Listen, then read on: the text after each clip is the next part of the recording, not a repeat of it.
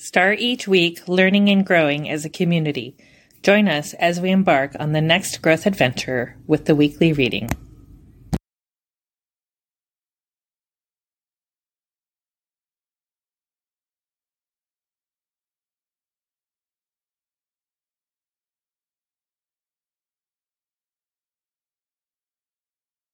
Chapter 2. We are all divine. The following sutras enlighten us as to who we really are and how we experience life when we are in that state of knowing. They also remind us that as our consciousness moves outward, we separate from our essential nature. It is this identification with our divine self that leads us to joy. Yoga is the uniting of consciousness in the heart. United in the heart, consciousness is steadied. Then we abide in our own true nature, joy. At other times, we identify with the rays of consciousness, which fluctuate and encourage our perceived suffering. 1.2. Yoga is the uniting of consciousness in the heart. Yoga, Chitta, Vritti, Nirodha is the Sanskrit transliteration of this well-known sutra. Through this one sutra, we are able to know the true essence of yoga. Deep within our hearts, we abide as pure divine consciousness. But with the material world pulling us every which way, our consciousness is drawn outward as our knowledge of the divine self slowly fades. It takes with it the understanding of our true nature. Chit is pure universal consciousness, and Chitta is the same consciousness individually expressed. Chit is the ocean of consciousness, vast and unlimited. At birth, each of us gathers a small quantity of this vastness and encases it in the temple of our heart. As Chitta, individual consciousness. Held for many years, it remains unchanged. Then, at the end of our life, it is released back into the ocean of consciousness. The recognition of oneness causes the Chitta to instantaneously unite with the Chit. Many translations of the Yoga Sutras link this sutra to notions of controlling one's mind and thoughts, trying to gather and control the multitude of thoughts and emotions with no knowledge of their origin is a daunting idea and a very difficult task. It seems to be a compromised way of explaining the concept of consciousness to a culture that does not have roots in the belief that we are all divine. Consciousness abides in the heart, not in the mind, as many believe. But when we realize that it is the heart that is the holder of our consciousness, reunion, once understood to be a difficult task, seems more likely. When this sutra is translated referencing only the mind, the emphasis is on control, restraint, or some form of restriction. It encourages students to be harsh with the consciousness. But the heart responds more readily to tenderness, and gentle, caring treatment of your consciousness is the best way to liberate it. Notice your hand gestures when you are speaking to someone about who you are. Gesturing to my heart when I say, I am Nishla Devi, reveals the truth. I live here in my heart. Yoga is the uniting of consciousness in the heart. Yoga with a capital Y. Today, the word yoga conjures up the image of some difficult or contorted pose. Once regulated to a few faraway ashrams or caves, it is now practiced in gyms, health clubs, and studios all over the Western world. What is being taught under the name of yoga is a minute part of this great tradition, a microscopic focus on the physical. Yoga, in its completeness, is a way of life that allows for total transformation. But the physical postures, or asanas, can serve as an introduction to this distinguished wisdom tradition. Asanas reintroduce us to our bodies. Once we become friends with the physical, going inward to the spiritual becomes easier. Yoga, in its completeness, is a way of life that allows for total transformation. And the body leads us. My early experience with yoga, just like that of most yoga students today, was mainly physical. Not a very physical person by nature, I nonetheless endured all the stretching and bending, hoping to find something more.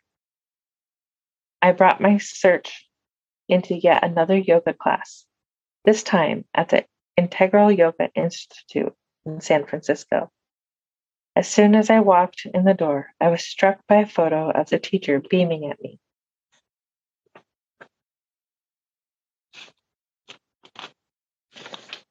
Face aglow with love and compassion. Somewhere inside, I knew that Sri Swami Shnachidanaji, whom I later discovered to be an exalted yoga master, was the teacher who would ignite my soul, guiding me on my inner journey back to my own spirit. Integral yoga enabled me to balance body, mind, and emotions, reminding me that through opening my heart, I could touch the depth of my soul. Yoga became one of the greatest blessings in my life. Yoga takes us back to the beginning of our journey of becoming human. We spark the memory that we are first and always an aspect of the divine.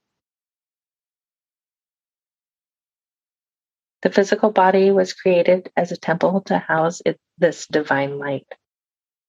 One starry night, our mother and father felt that spark, and before long, the largest and smallest human cells, egg and sperm, were united.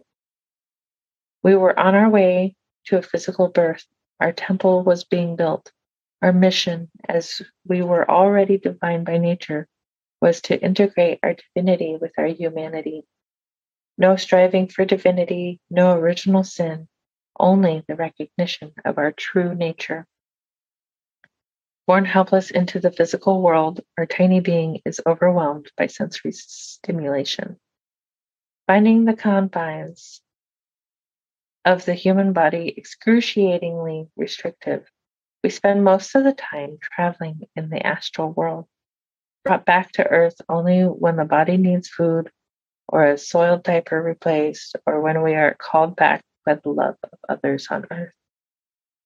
As time goes on, we spend more time in the physical body, and the process of thinking and feeling begin to mature and occupy more of our consciousness.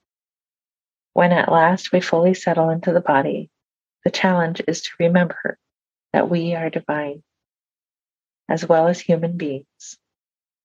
This is the essence of this sutra, to remember that we are and always will be divine beings who have become divinely human. Divine consciousness emanates from our hearts, infusing our bodies, minds, emotions, and our very lives. Yoga is the uniting of consciousness in the heart. When we are able to realize this truth, all the sutras that follow, yoga, chitta, vritti, nirodha, are unnecessary. For most of us, however, the study of all the sutras is a necessary reminder, as we are quick to forget who we really are. As we embrace each subsequent sutra, we hope to uncover that which is obscuring this truth and come closer to living by it. When delving into yoga, it is up to you to choose how you manage yourself and others. It is important to remember that you are not the only one who is divine. Everyone is the same as you, just housed in different containers, shapes, and temples. Embracing the same essence, your relationship with the divine consciousness deepens or lessens according to your observance and treatment of yourself and others. Divine being or human being, divine being and human being, your choice. The more we cloak our divinity, the dimmer the spark becomes. If we choose to shape our lives according to the lesser amount of light, rather than the boundless amount of light from the source, this becomes the yardstick by which all our experiences are measured. Yoga is the uniting of consciousness in the heart.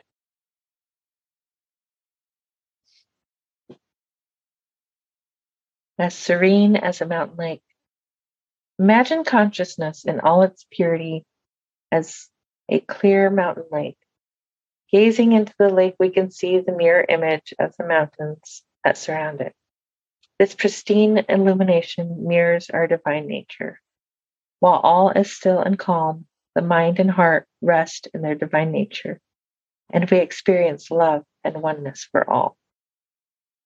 A gentle wind blows across the lake, and the clear images become slightly wavy.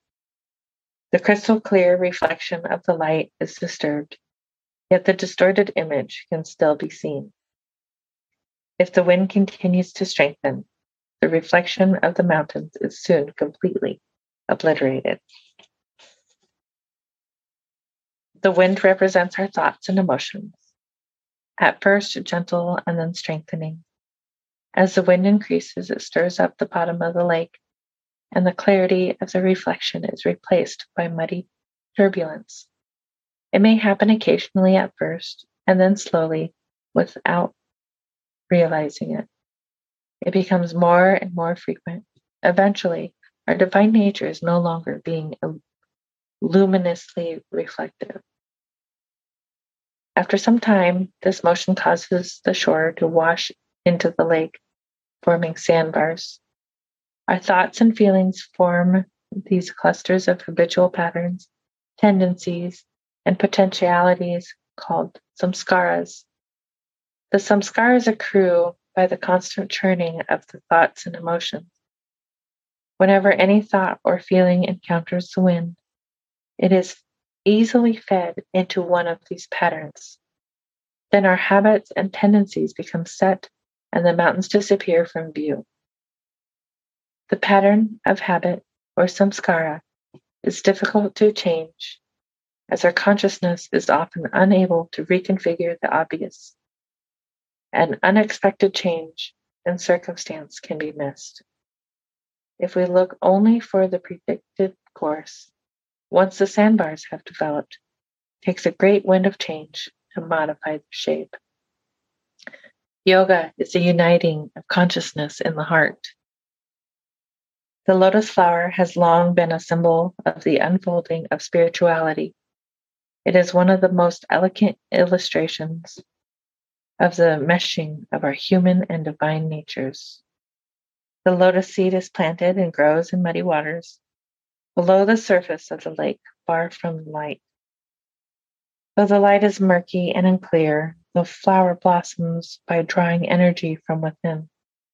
As the bud passes through the muddy waters, it lifts its face to the sunlight and finally emerges. Miraculously, not a trace of soil remains on the flower. It lives in the mud, yet is unaffected by it. This is an example for us to be in the world, but not be adversely affected by it. The lotus flower teaches us that no matter how muddied the waters of our consciousness may become, clarity can always emerge from our spirit of the divine light.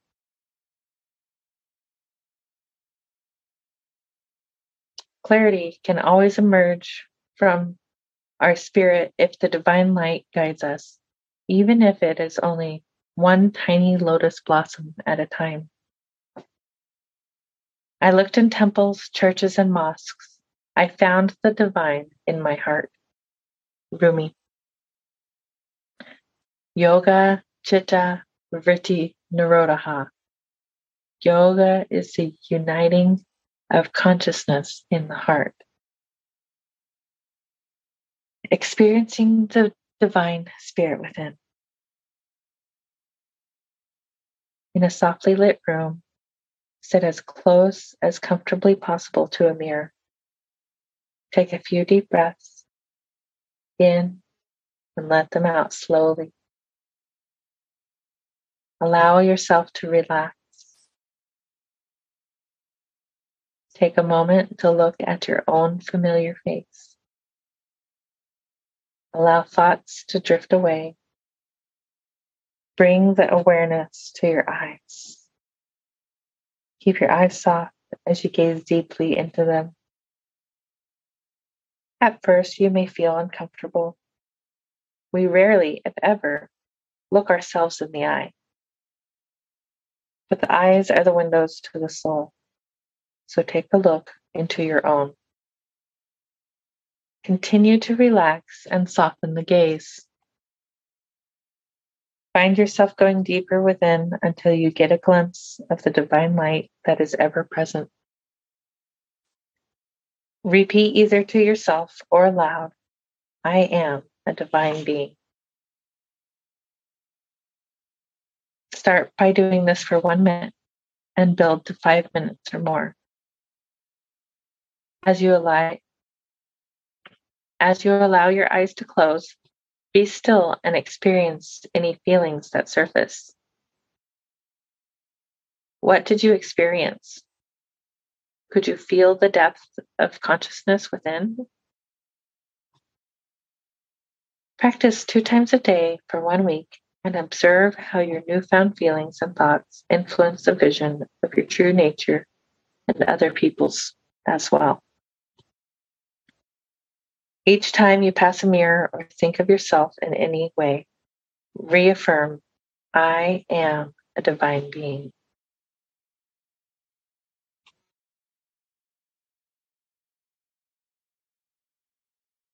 One point three. United in the heart, consciousness is steadied, then we abide in our true nature, joy. When consciousness reunites and remains undisturbed, our true divine nature is revealed as joy. The expression of this joy is infinite love, which encompasses and then transforms everything it touches. Everywhere we look, we see the reflection of our divine and joyful nature. Many of us have had a glimmer of this feeling when we are falling in love. Everything looks brighter. Even gloomy days cannot dissuade us from our bliss. We radiate joy and greet the world with openness and clarity. People smile at us, mirroring this loving energy back to us. This then serves to remind us of who we truly are, and the glorious cycle continues. Recently, I was in the midst of making some very complicated travel arrangements. My flight schedule was a particularly important missing piece, so I called the airline. As usual, I was quickly put on hold while some dreadful music filled my ear. Every so often, a mechanical voice assured me that my call was very important to the company. As the minutes ticked away, I believed it less and less. Finally, an agent came on the line. It was, I admit, a complicated flight arrangement, but the length of time it took him to do it did not match the job. I was losing my patience. Using the idle pen while I was awaiting the scheduled details, I began to write Om Shanti, the peace mantra, to regain my calm. Periodically, he would come back to let me know that he was still working on it. I thanked him and went back to my meditative writing. Quite a while later, he came back very apologetic that it had taken so much longer than he had hoped me to. We finally finished the arrangements and I thanked him. I want to thank you, he said. Why would you want to thank me? This has been one of the worst days of my life. Ever since I came in this morning, each call I received got progressively more abusive. I know I'm not quick, but I try to do my work diligently. But people have just been so impatient today. At 2 minutes to 5, I was writing up my resignation. Something told me to take one more call. It was you. You were so kind and patient and loving to me. Even though I was slow, you weren't harsh on me. I was able to remember that I am a good worker. Because of your kindness, I have decided not to quit. I pray that I may have many more customers like you. And for the ones that are not, I pray to have your patience. I was amazed. It was as if he felt the vibration of the Om Shanti mantra, which enabled me to be patient. Love is the common thread that united us. When consciousness is united in the heart, the reality manifests, and we know that we are all one in joy and love. United in the heart, consciousness is steadied. Then we abide in our true nature, joy. 1.4. At other times, we identify the rays of consciousness which fluctuate and encourage our perceived suffering. Identifying with murky thoughts and feelings is like looking in a distorted mirror or a muddied lake. Those unclear images are often reinforced by the outside world. When we identify with grumpy or angry thoughts, the mind beams them outward. Similar thoughts and similar people are attracted to us as if magnetically. When we feel sad or fearful, friends who feel the same may call us. After all, misery loves company.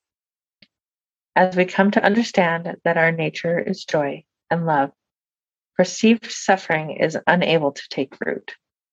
Realizing that we do not have to be bound by any one interpretation, we alter our mode of identification. We then recognize and relate to our highest consciousness. Imagine yourself standing in front of an enormous structure, one so large that it does not appear to have any boundaries. It is adorned with so many images, sayings, and words that the vastness keeps you engrossed. Even if, at times, the writings and images are disturbing, you remain attentive. Finally, glancing around for a moment, you spot a small opening, not much larger than your eye. You never imagined this structure had any kind of depth. Its surface seemed so complete and all-encompassing. Pressing your forehead to the wall, you peer through the small opening and are instantly transported to another reality, an incredibly beautiful scene filled with radiant light and glorious color. The disturbing images and messages that seemed so real only moments ago evaporate, like rain touched by the sun's radiance as it emerges from the clouds. You are transported through the portal to a peaceful vision. Once you taste the joy of living in beauty and love, you no longer find anything captivating about suffering. Kiss the other cheek. I was in Dulles International Airport, accompanying Mataji Indra Devi, one of my beloved teachers, then 95 years young, to her departing flight. Since saying goodbye to her students was always a lengthy process, she was running a bit late. So we sped to security, tossing her carry-on bags onto the conveyor belt. As she was about to walk through the metal detector, Mataji turned around and walked the other way. Oh no, what's she up to now? Conscious of the seconds ticking away. Oblivious to the movement of time, she had spotted an obviously unhappy security guard, whom I had sped by without noticing. She headed back toward him, fully 5 feet tall in shoes. Mataji planted herself directly in front of the towering 6'5" guard. Standing on tiptoes, she reached up and took hold of his necktie. Using both hands as if climbing a rope, she pulled him down so that they were face to face. Stunned, he did not resist. I was aghast. What would happen? Would she be arrested? Should I try to stop her? Mataji let go of his necktie with one hand and placed the other behind his head, and then planted a big kiss right on his cheek, complete with a loud smacking sound, releasing both his tie and him. She turned and walked away. The guard was reeling, a smile of amazement on his face. She then casually walked through the metal detector Anne, addressing my obviously surprised look, shrugged and said he needed that, as if explaining everything. Thank you for joining in on the fun. Be sure to like and subscribe for more.